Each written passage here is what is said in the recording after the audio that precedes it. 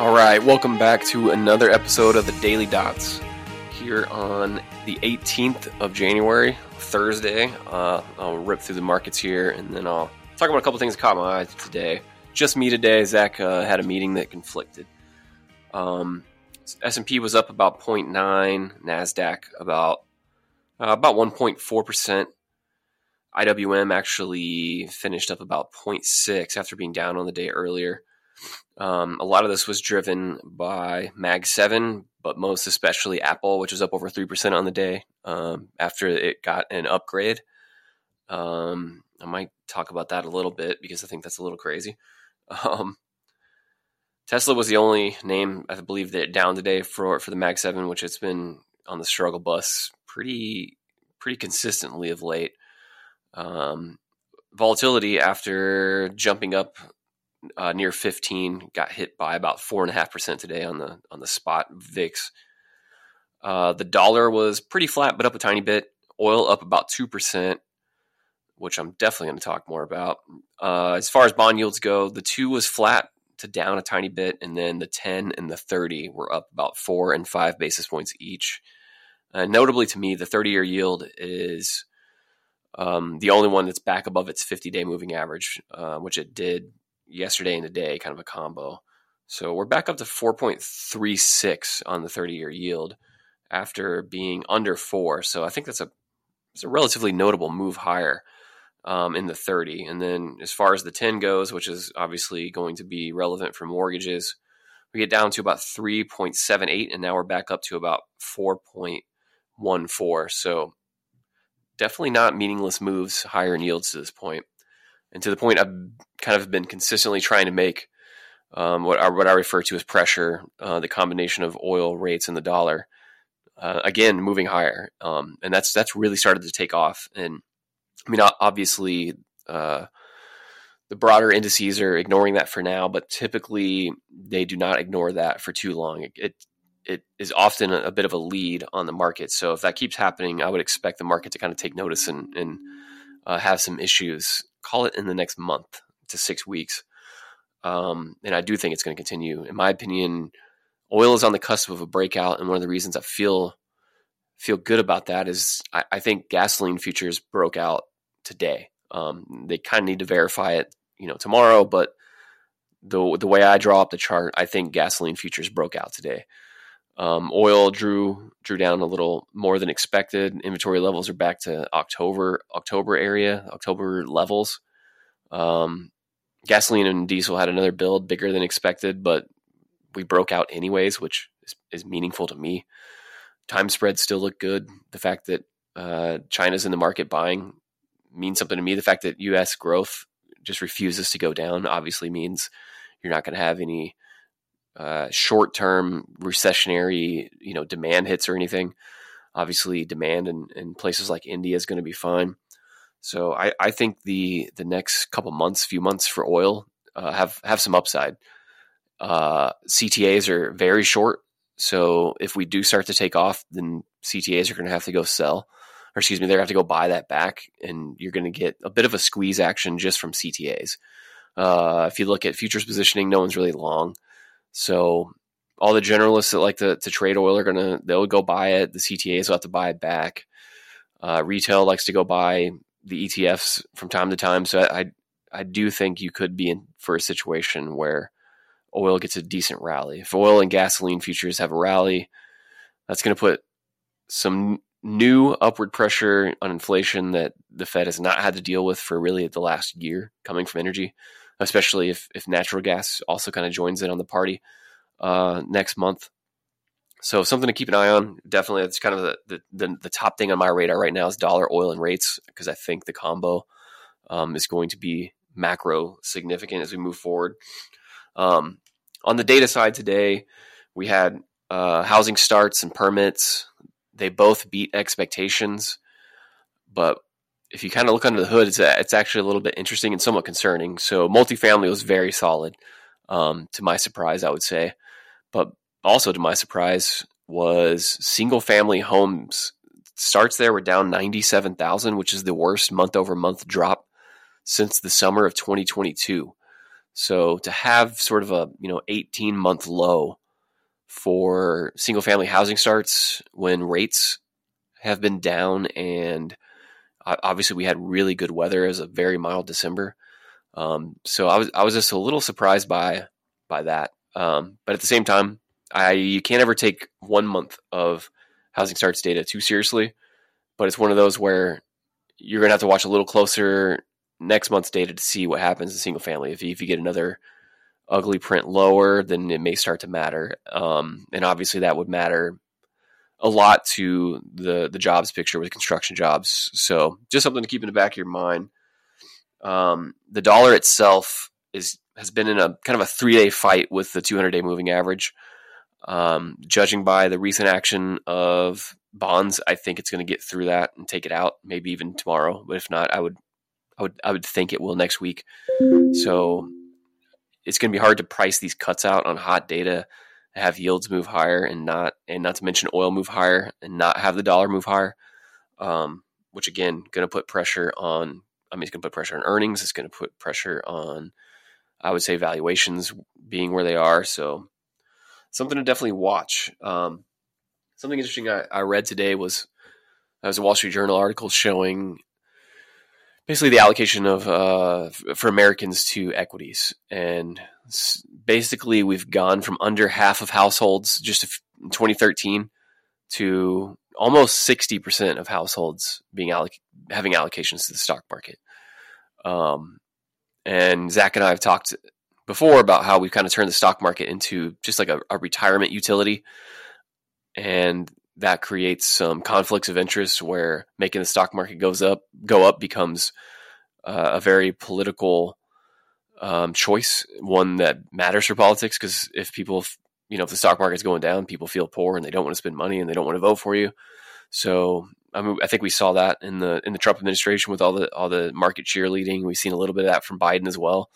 And I think from a political standpoint, whenever almost 60% of people have money in the market, and it is truly the way we all retire in America is on the stock market, whether you have a 401k, a pension, IRA, like that money, at least a decent chunk of it is going to be in the stock market. So we're basically all counting on it to just stop working at some point. So it's going to become more and more of a political football. Those passive flows from those retirement accounts are going to be a bigger and bigger driver of the price action in the market. All certainly important things to keep in mind in the future. And the fact that, the last few negative trips in the market, whether that's 2020, 2008, even 2022, all of those having V-shaped recoveries is probably giving investors a lot of confidence that if things go south again, there's nothing to worry about. Which means on some level, political authorities, whether that be president, Congress, Treasury, Fed, but really cannot allow for, a lost decade in the equity market at this point, the way China is essentially on their way to at the moment. And I'll pivot to that and talk about that a little bit because I find it interesting and have been kicking around the idea and even really planning on buying the Hong Kong ETF just because it's just completely smashed and left for dead. But it's really hard to hold your nose and buy anything even China adjacent when they kind of have the exact opposite situation in the U.S. where everyone in the U.S., as we've talked about a bunch, like your net worth just is consistently going up in large chunks because your stock portfolio, your bond portfolio, your house is always seemingly worth more and more money almost every quarter, especially almost every year. And if you look at those numbers going back to say 2018 or 2019, I ran the math, and since 2019, the amount the net worth has gone up since right before the pandemic is the same as the national debt. So obviously you can't actually do this, but you could pay off the national debt with just the net worth gain since the pandemic began, which tells you how massive the net worth of the American household has gone up. And that clearly explains a lot of the economic resilience of the last couple of years. But you have the exact opposite going on in China, where their house value is going down, their stock portfolio, which they don't really own that many stocks, unlike us, but that's going down. If you have, some wealth management product with a bank, they probably invested that in the property sector in some way, so that's going down. So like pretty much everywhere you put your money is all of a sudden at best flat and probably down. In America, wages are growing still at about 5%. In China, they're flat to down. A lot of people are taking pay cuts, and if they're not, they're taking hour cuts, which is the same functional equivalent as a pay cut. So if you're, a household, an investor, a consumer in China, I mean, you're getting squeezed. Your net worth going down. The way you feel about your future is getting more bleak.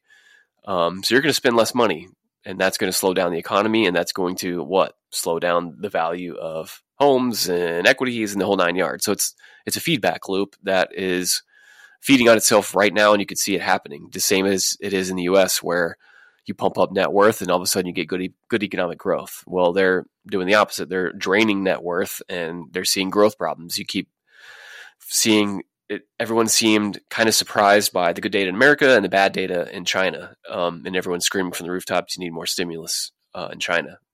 And it's kind of clear to me at this point that Xi is not particularly interested in any sort of significant stimulus. But at some point, they have to find a way to rekindle the confidence of the consumer, or this thing will feed on itself until it spirals out of control, and you have a debt deflation kind of shock, which is funny, because to me that is currently the biggest kind of risk there is to the world economy.